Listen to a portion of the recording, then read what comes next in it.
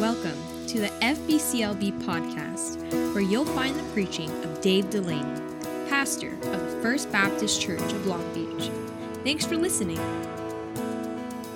All right, week 5, the will of God. That's where we are. So if you have in your, you should have in your bulletin a little insert that will be what we're going over today in discipleship. As I was saying, teen camp is a really great time for our teenagers. They always come back refreshed and revived spiritually.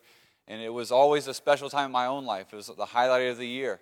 And I can remember many times when I was, as a teenager, you're extremely impressionable. And those weeks acted as pivot points in my life that brought me closer to God. And I'm so thankful for every church member. I'm so thankful for my youth pastor, for everybody who made it possible to send me to camp. And I encourage you to be in prayer for our teenagers as we prepare for camp, that they'd be open, receptive, and ready to hear God speak to them at that time.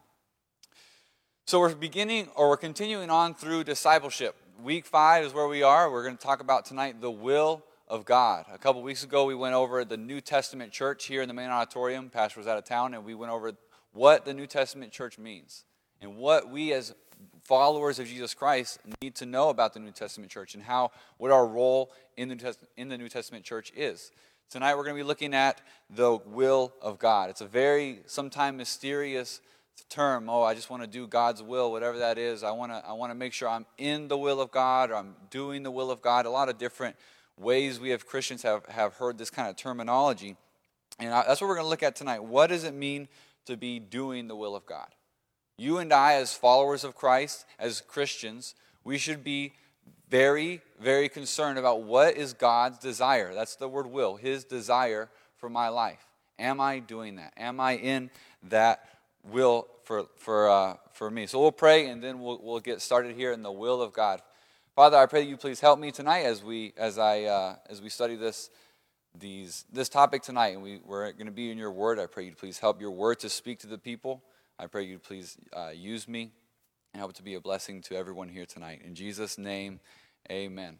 The will of God. Before we jump straight into what the will of God is, there's something important that we should know, and that is why we should desire to be in the will of God.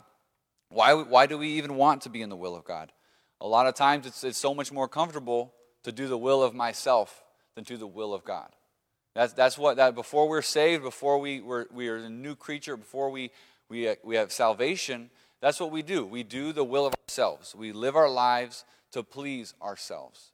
But as Christians, we kind of change. We are a new creature, and we seek to do the will of God.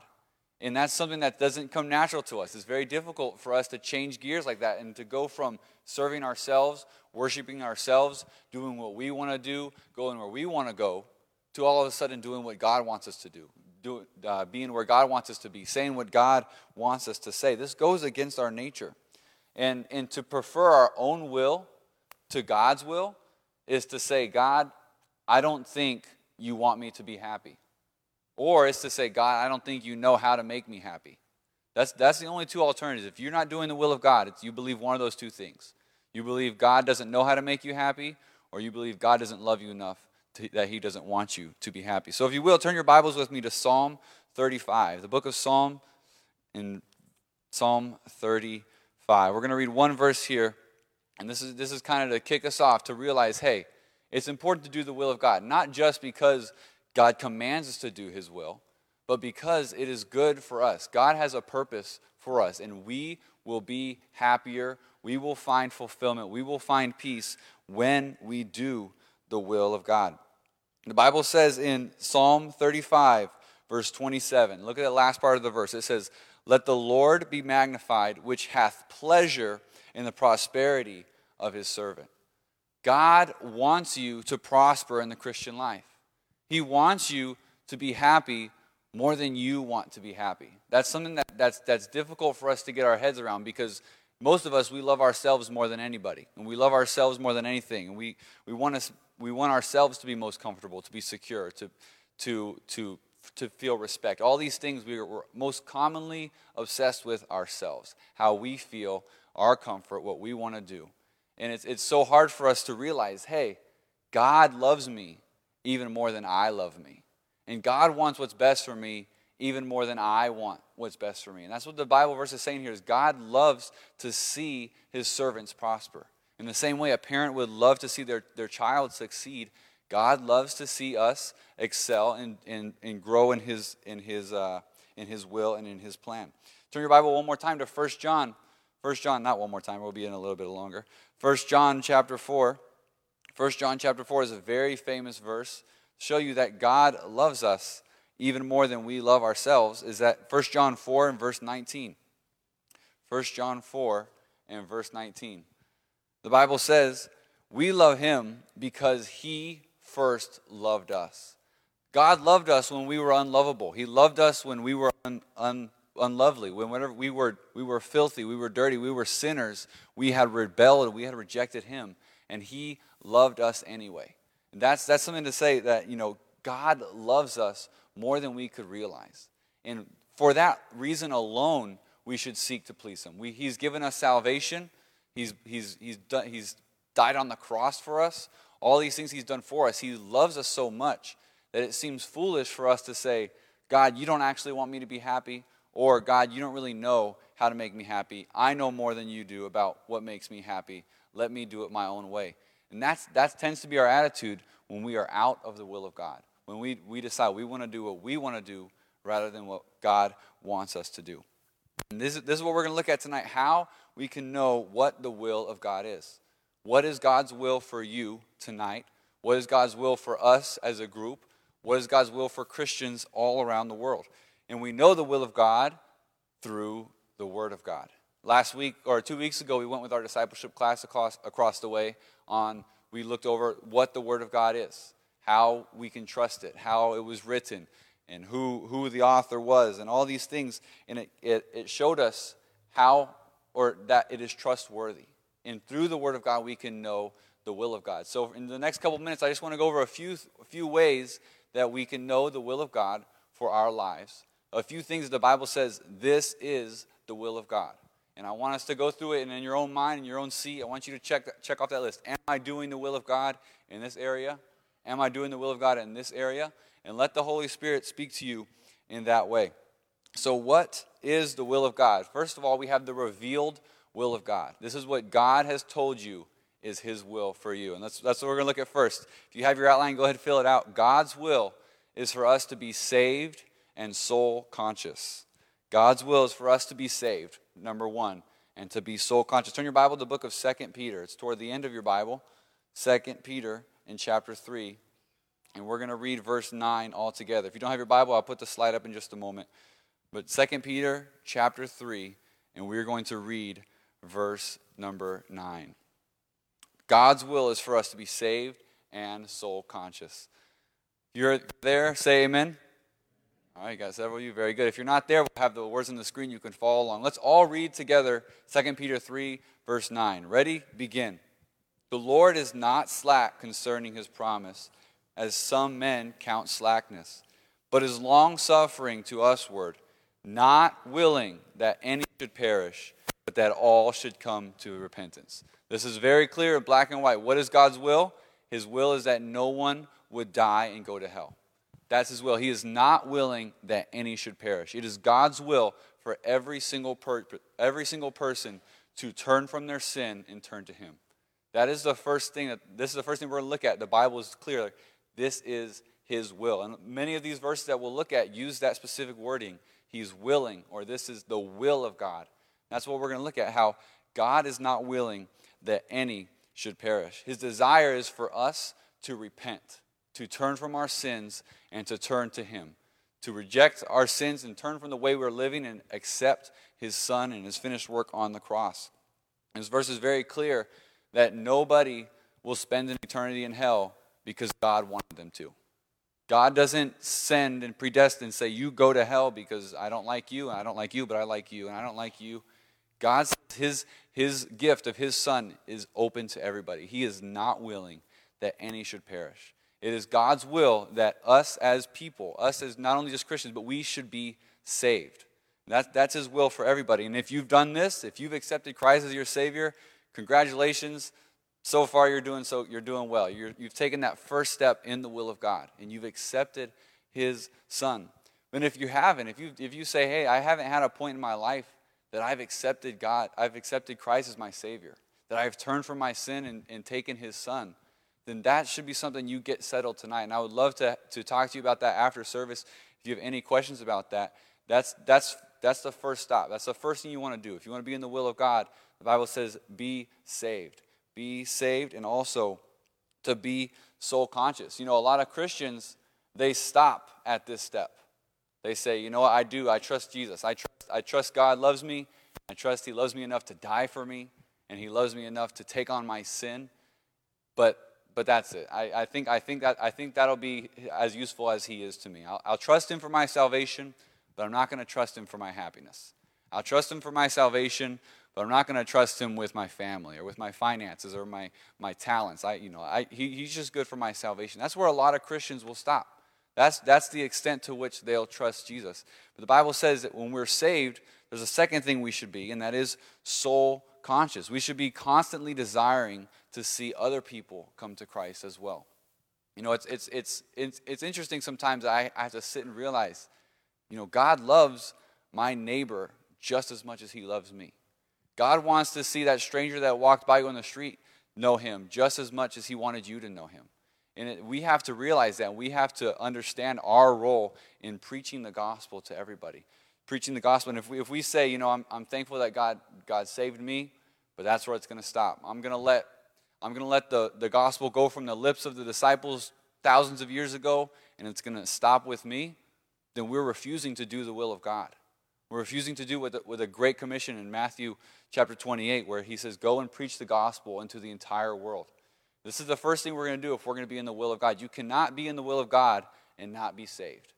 And you cannot be in the will of God and not be concerned with someone else's salvation, not be concerned with getting the gospel to the world, to others. And this is the first thing we have to realize. If we are going to be in God's will, we have to be saved and we have to be soul conscious. And the thing is, this will of God that we're going to talk about, this applies to every Christian. This applies to all of us in this room. This applies to you today.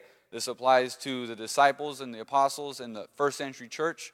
And this applies to the underground Chinese church halfway across the world. Every Christian, it's the same will of God for all of us, that we be saved and that we be soul conscious. Let's keep moving on. Next, the second thing that we know is the will of God for us, is that it's God's will for us to be sanctified and set apart for service. To be sanctified and set apart for service. Let's turn our Bibles to the book of 1 Thessalonians. 1 Thessalonians, we'll be in chapter 4. 1 Thessalonians, it's also toward the end of your Bible, in chapter 4. We're going to read verse 3 together, so we're going to read 1 Thessalonians chapter 4 and verse 3. And it starts off with, this is the will of God. I have it on the screen behind me for those of you who are still turning. The Bible says in 1 Thessalonians 4:3, for this is the will of God, even your sanctification, that you should abstain from fornication. He said that this is what every Christian should do.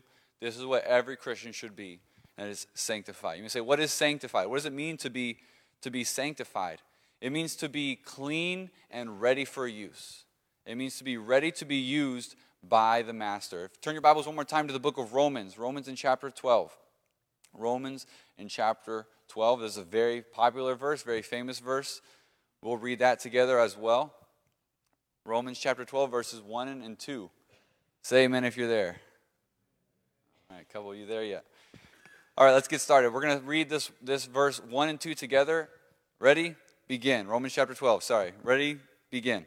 I beseech you, therefore, brethren, by the mercies of God, that ye present your bodies a living sacrifice, holy, acceptable unto God, which is your reasonable service. And be not conformed to this world, but be ye transformed by the renewing of your mind, that ye may prove what is that good and acceptable and perfect will of God. That's right. This is God's will for us, to not just be saved, but to be clean and ready for use. Not just to be saved and remain a spiritual baby, but to continue to mature spiritually, continue to grow to be more like our Savior. You know, Paul encountered this kind of mentality of, hey, I'm saved, now I can do whatever I want in Romans 6. And he says, shall we continue in sin that grace may abound? God forbid. It's not a free ticket to heaven that we get to continue living our lives the way we lived them before. We are to grow and to change from the inside out, to be more like our Savior. That word sanctified, let's turn your Bibles one more time to 2 Timothy. The book of 2 Timothy. Like I said, it means clean or set apart for use. The book of 2 Timothy is going to be toward the end of your Bible as well. And we're going to read chapter 2 and verse 21 of 2 Timothy. 2 Timothy in chapter 2 and verse 21. Let's read it together. Ready? Begin. If a man therefore purge himself from these, he shall be a vessel unto honor, sanctified and meet for the master's use, and prepared unto every good work. It should be our desire, as Timothy writes here, he paints an analogy about a vessel or something that you would use to hold a fluid or a meal. Let's say a cup. He says you want to be a vessel ready to be used, sanctified, clean, set apart, so that God can use you the way He desires to use you. And many times, if I reach for a cup, the thing I'm most concerned with is not what it's made of, is its cleanliness. I would rather drink out of a clean styrofoam cup than a dirty golden one, and most of us are that way. And that's the same way with God. He has a plan for your life, and He's sanctified you, and He wants you to be clean and ready to be used. And that should be our goal. Our goal should be to accomplish the will of God. And the will of God for you and I is to be clean and ready to be used, ready to be used in His will. And the Bible says in Romans 12, He says that we are a living sacrifice. God doesn't demand that we put our lives on the line the minute we're saved and die for Him. He says, no, I want you to live for me. I want you to continue to grow. I want you to use your life for me. This is what's acceptable. This is what's your reasonable service. And that's the will of God for your life and my life. It's not only to be saved, but it's continue to grow spiritually. It's continue to become clean and to be ready for the Master's use. Okay, let's continue to turn. Let's turn to 1 Peter 1. 1 Peter 1, and we'll read verse 16. 1 Peter 1 and verse 16. I'll read it. It says, because it is written, be ye holy, for I am holy. This is what we should be. We should desire to be holy, not because we are holy automatically, but because God is holy, because He's the one that saved us, and it's our desire. It should be your desire as a Christian to do the will of God, and that will of God is for you to be clean and to be holy. You know, it's easy to continue doing what you always did.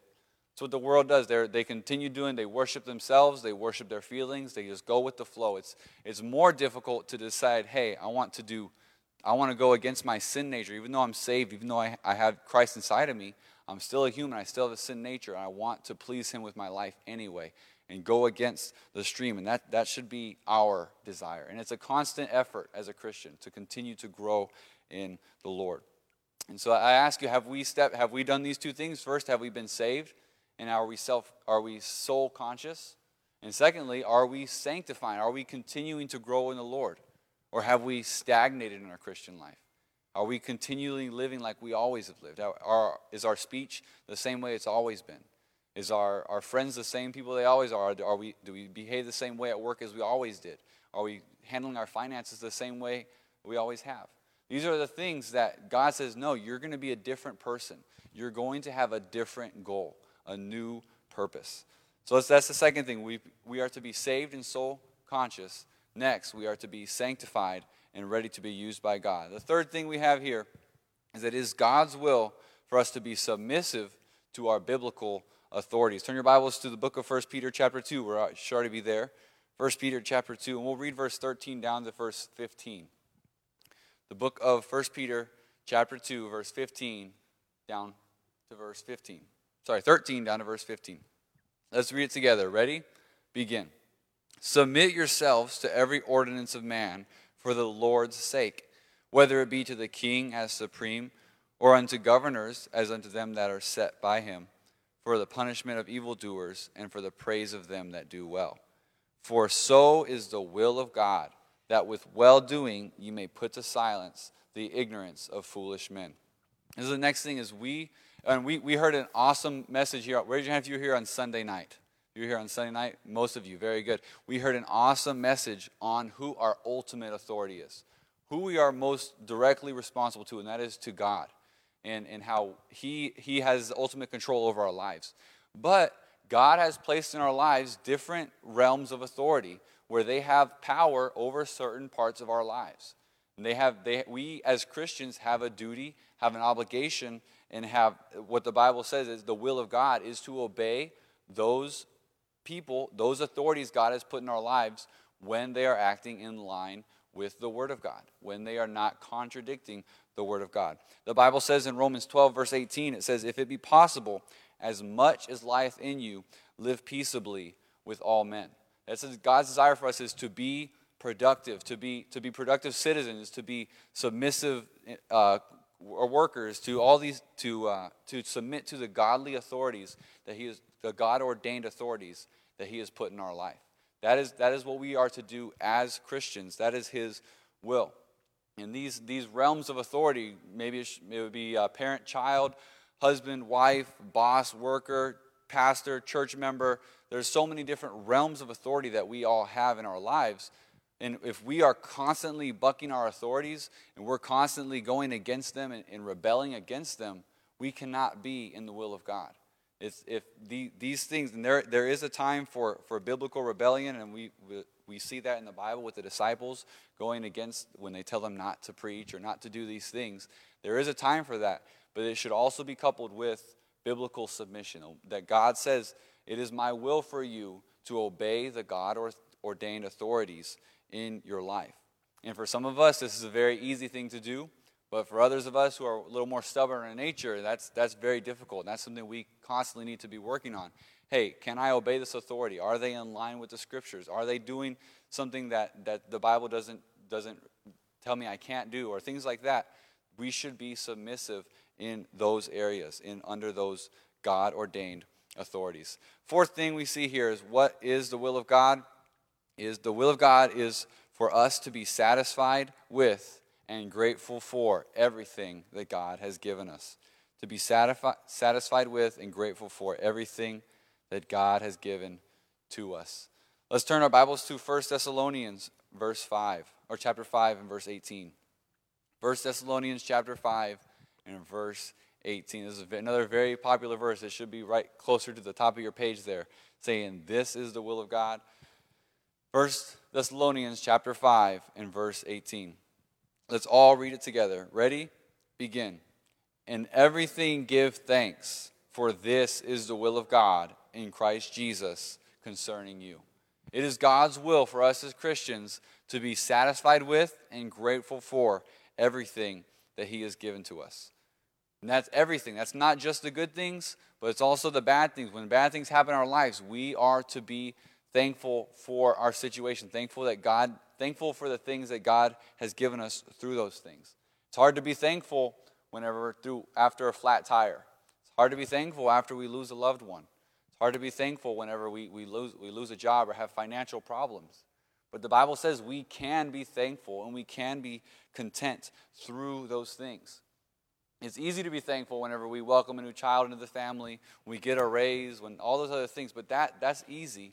And we are to be thankful for that. But the Bible says we as Christians are to be thankful for everything that God has given us and everything that God is bringing us through. You know, we can be thankful that God gave us a raise to broaden our impact on world missions. And we can be thankful that God has taught us through a loss of a loved one to grow closer to Him and to have a peace that passes understanding. These are things that Paul experiences personally. The Bible says in Philippians 4:11, he says, I have learned in whatsoever state I am, therewith to be content.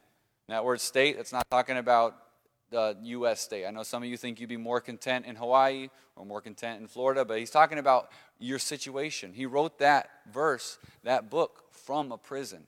And he's saying, I have learned that God has given me everything that I need to be happy.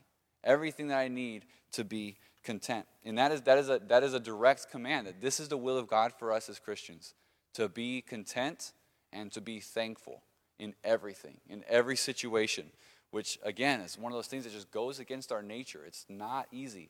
It's not easy to find something to be thankful for in everything, but it's God's will for our lives. And these are just a few verses that we've turned to that specifically and explicitly say this is the will of God.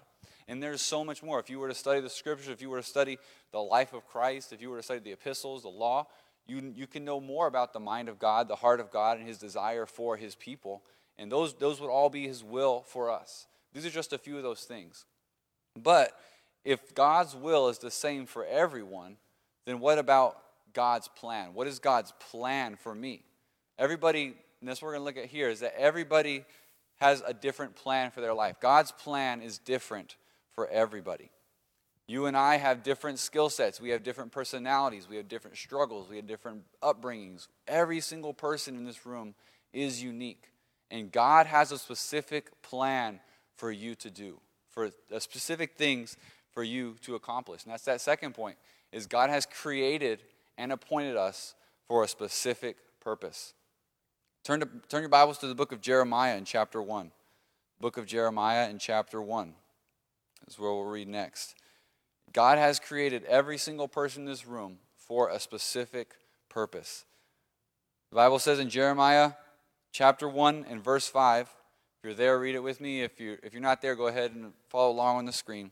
The Bible says in Jeremiah 1 verse 5, ready, begin. Before I formed thee in the belly, I knew thee. And before thou camest forth out of the womb, I sanctified thee. And I ordained thee a prophet unto the nations.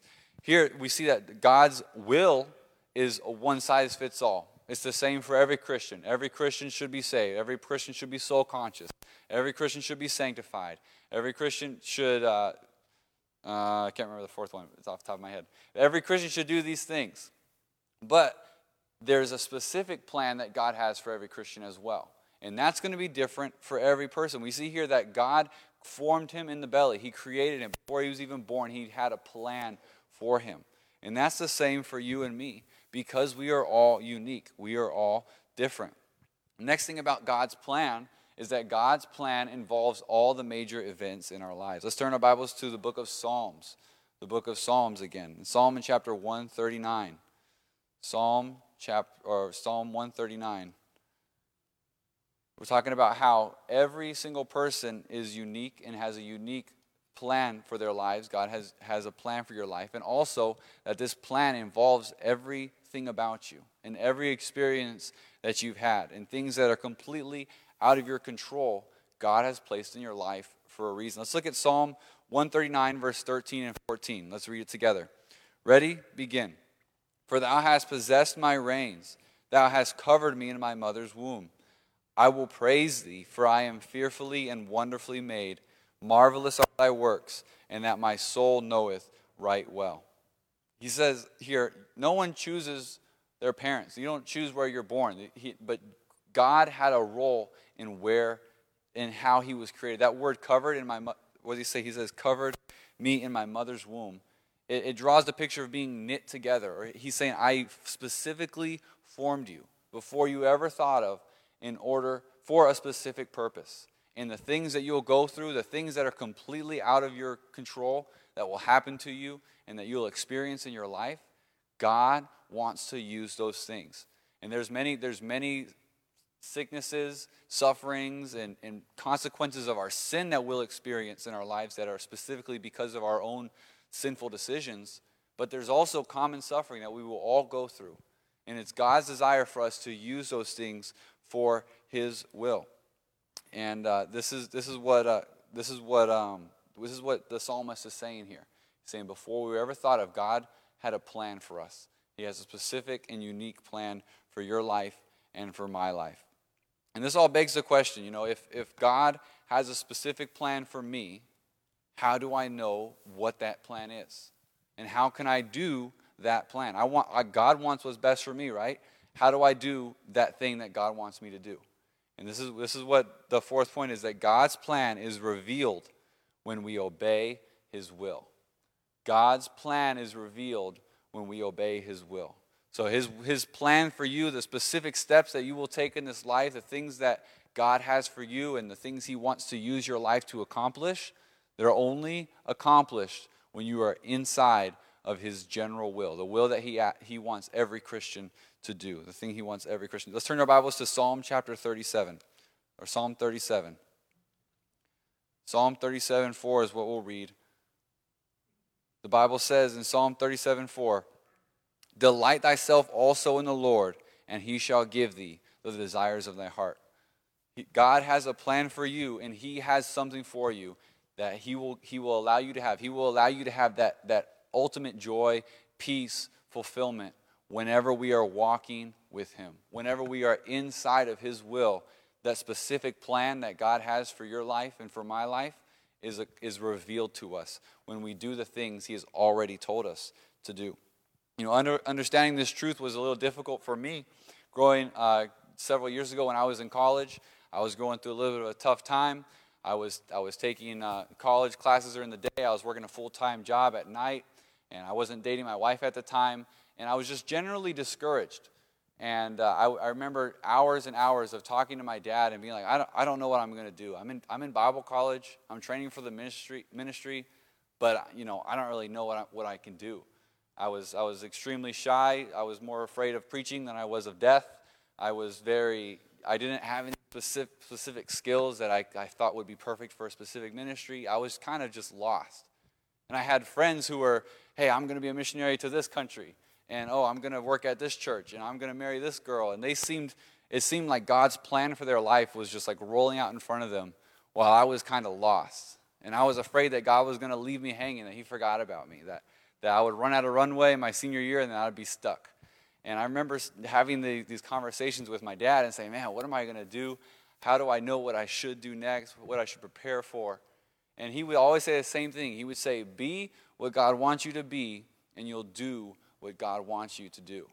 And he says, be in the will of God, and he will reveal for you the plan of God. And that advice at the time, it wasn't satisfactory. I was no, that doesn't help me. I want to know what I'm going to do. I want to know where I'm going to serve. I want to know what God wants me to do now. He said, do the revealed will of God, and he will lead you in his hidden plan for your life. And that I wasn't perfect, and that wasn't, I haven't arrived, but in my short life, I have experienced this principle in action. I'm so blessed, and I'm so thankful for everything that God has brought me through that I could have never seen at that moment. But God had used me, and he brought me in his plan because I was doing the will of God. And my story may be anecdotal evidence to you, and you can say that happens to you, but yeah, that would have happened anyway. But I challenge you to try it yourself. Do the will of God and let him reveal the plan of God. Do what God has asked you to do now and let him lead you where you should be later. That's what we're looking at here in Psalm 37. He says, delight yourself in me and let me direct your steps. Later on in that chapter, Psalm 37:23, the Bible says this, the steps of a good man are ordered by the Lord, and he delighteth in his way. So he paints a picture of God is literally directing the steps of the person who delights in him. He's saying, this is where you should go. This is what you should do. And it's as you take a step back, you realize how much faith that takes. But God leads us in that way. He's going to lead us from activity to activity. When we are in the will of God, he'll show us the will. He'll show us his plan. He doesn't lead us from inactivity to activity. And you can say, well, why doesn't God just show us everything I need to do right now? Why doesn't he tell me where I'm going to work, who I'm going to marry, where I'm going to live, what I'm going to do right now? And there's probably several reasons why God doesn't do that. Maybe it's because we're not spiritually mature enough yet. Maybe it's because if we see his will all at once, it may seem overwhelming that, no, we couldn't do that, or we wouldn't be able to do that, or I don't think I could go through that. And maybe because he wants us to trust him day by day, just like he asked the children of Israel. He fed them with manna daily. He wanted them to trust him. Or it could be that he just wants us to wait on his perfect timing. But whatever the cause is, God only knows. But that is how he decides to direct us. He asks us to do his revealed will, and then he leads us in his specific plan, in his unique plan for our lives. And in conclusion, we have here that God's plan can be difficult at times. Nobody is immune to common suffering. Everybody in this life will go through suffering. As I said before, there are certain people who go through more suffering, and perhaps it's because of maybe sin in their life or the consequences of sin or someone else's sin, and that happens. But everybody in this room will go through suffering completely outside of your control. And that's not because God hates you. It's not because you've sinned. It's just what's going to happen. And that's, God uses those things to weave your life. And he uses them to show, he uses them for his good and for his glory. Let's turn our Bibles to 1 Peter chapter 2. 1 Peter chapter 2. And we see that even though God's plan can be difficult, we see that he allows suffering to perfect us. 1 Peter chapter 2 and verse 21 says this. For even hereunto were ye called, because Christ also suffered for us, leaving us an example that ye should follow his steps. He says, even Christ is going to go through, even Christ suffered. He said, that's no one is immune to that. We will suffer, and it's so that we can be more like Christ. Things we'll go through in this life are tools that God has used to make us more like him. He allows suffering to perfect us. And the next, he allows suffering he uses difficult times to teach us. And turn your Bibles one more time to the book of James, the first chapter of James. It's talking about how the Lord uses difficult times to teach us. And in James chapter 1, verse 2 through 4, let's all read it together. It's on the screen behind me if you don't have it yet. James chapter 1, verse 2 through 4, the Bible says this. Ready? Begin. My brethren, count it all joy when you fall into divers temptations, knowing this, that the trying of your faith worketh patience. But let patience have her perfect work, that ye may be perfect and entire, wanting nothing. God uses specific problems in our lives and difficult times to perfect us and also to teach us, to make us more like him, but also to add to our tool bag something that will be helpful for us, that will bring God glory and bring others good. Those are the ways he uses difficulty and suffering in our lives. And no one is immune to that, not even Christians. The Bible says that we are given life and life more abundantly, meaning our highs will be higher and our lows may be lower. But that is all part of God's plan, and he wants to use those difficult times for a reason. And next we see that obedience to God's will is rewarding. Obedience to God's will is rewarding. We know God loves us. We know he wants us to be joyful, to have peace, to have contentment and fulfillment. These are all things that we get when our steps are being guided by the Lord. Obedience to God's will is rewarding. Let's look at 1 Timothy 4, verse 8. The Bible says this.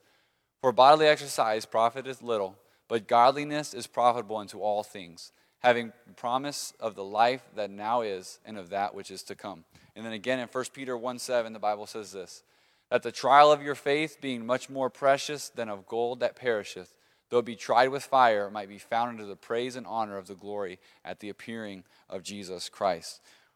While when we are in the will of God, not only do we escape many of the problems and the suffering that come along with our sinful consequences, but we also have joy. We also have the consequences of being in God's will, the joy, the peace, the contentment, but we also have eternal blessings that the Lord promises to us, to those who are in his will and doing his plan. Another huge benefit of being in the will of God and doing the plan of God is that it takes so much pressure off our own shoulders. It takes the pressure off you. Who remembers being a child on vacation or being a kid and going on a field trip? Anybody? You know that feeling like, hey, you don't have to book a plane ticket. You don't have to pay for lunch. You don't have to drive the bus. All you got to do is listen and obey, and you're going to have a great time. That's in a way, and you as a kid, you obeyed the adults because you trusted them. And if you could trust a human adult, we as Christians should be able to trust our Heavenly Father, that he'll do what's right by us, and he'll lead us in the way that we should go, and he'll bring us to the places that we need to be. And he'll put tools in our tool bag that'll be good for others and bring glory to him, even though it doesn't seem the best for us at the moment. But he will lead us to where he wants us to go if we will trust him. We are responsible for the being, and let God be responsible to direct our doing. That's the understanding of the will of God and the plan of God. The will of God is for us to be saved, for us to be sanctified, for us to be soul conscious in these things, and let God tell us what we should do. Be in the will of God, and he will direct our doing in his plan. So as we close tonight, do we have a desire to be in the will of God? Or have we said, God, I trust you for my salvation. I'm so thankful you saved me. I know you love me, but I don't think you know how to make me happy. I think I know how to be happy. I think I know what's going to make me happy. I think I know what I want to do, and I think I'm going to stick with that. Is that our attitude? Do we somehow feel that if we do the will of God, that we'll end up with the short end of the stick? That's our human nature. That's our sinful selfishness saying, I don't trust an omnipotent, all-powerful, omniscient God with my life. Instead, I want to do what I want to do, and my experience says this is what makes me happy, so I'm going to chase that. Is that how we're living our life? Or are we saying, no, I want to be surrendered. I want to be in the will of God, doing what may seem counterproductive in my own life, going against my flesh, but being in fellowship with the Spirit. Next, are we thankful in everything that we're doing? Even the difficult times, even the things that don't seem to be good for us. Are we being thankful for what God is bringing us through with the things that God has given us? And then lastly, are we trusting Him to reveal His plan to us? Or are you like me and are you impatient? You say, I want to know now. God, tell me where I should go now. I want some assurances. I want to be promised that I'll have this and I'll have that and I'll have that before I follow you, before I do your will. Is that our attitude? Because if it is, it's not what the will of God is for our life. And I challenge us to think about these things and say, hey, do I want to be in the will of God? And am I actively pursuing the will of God?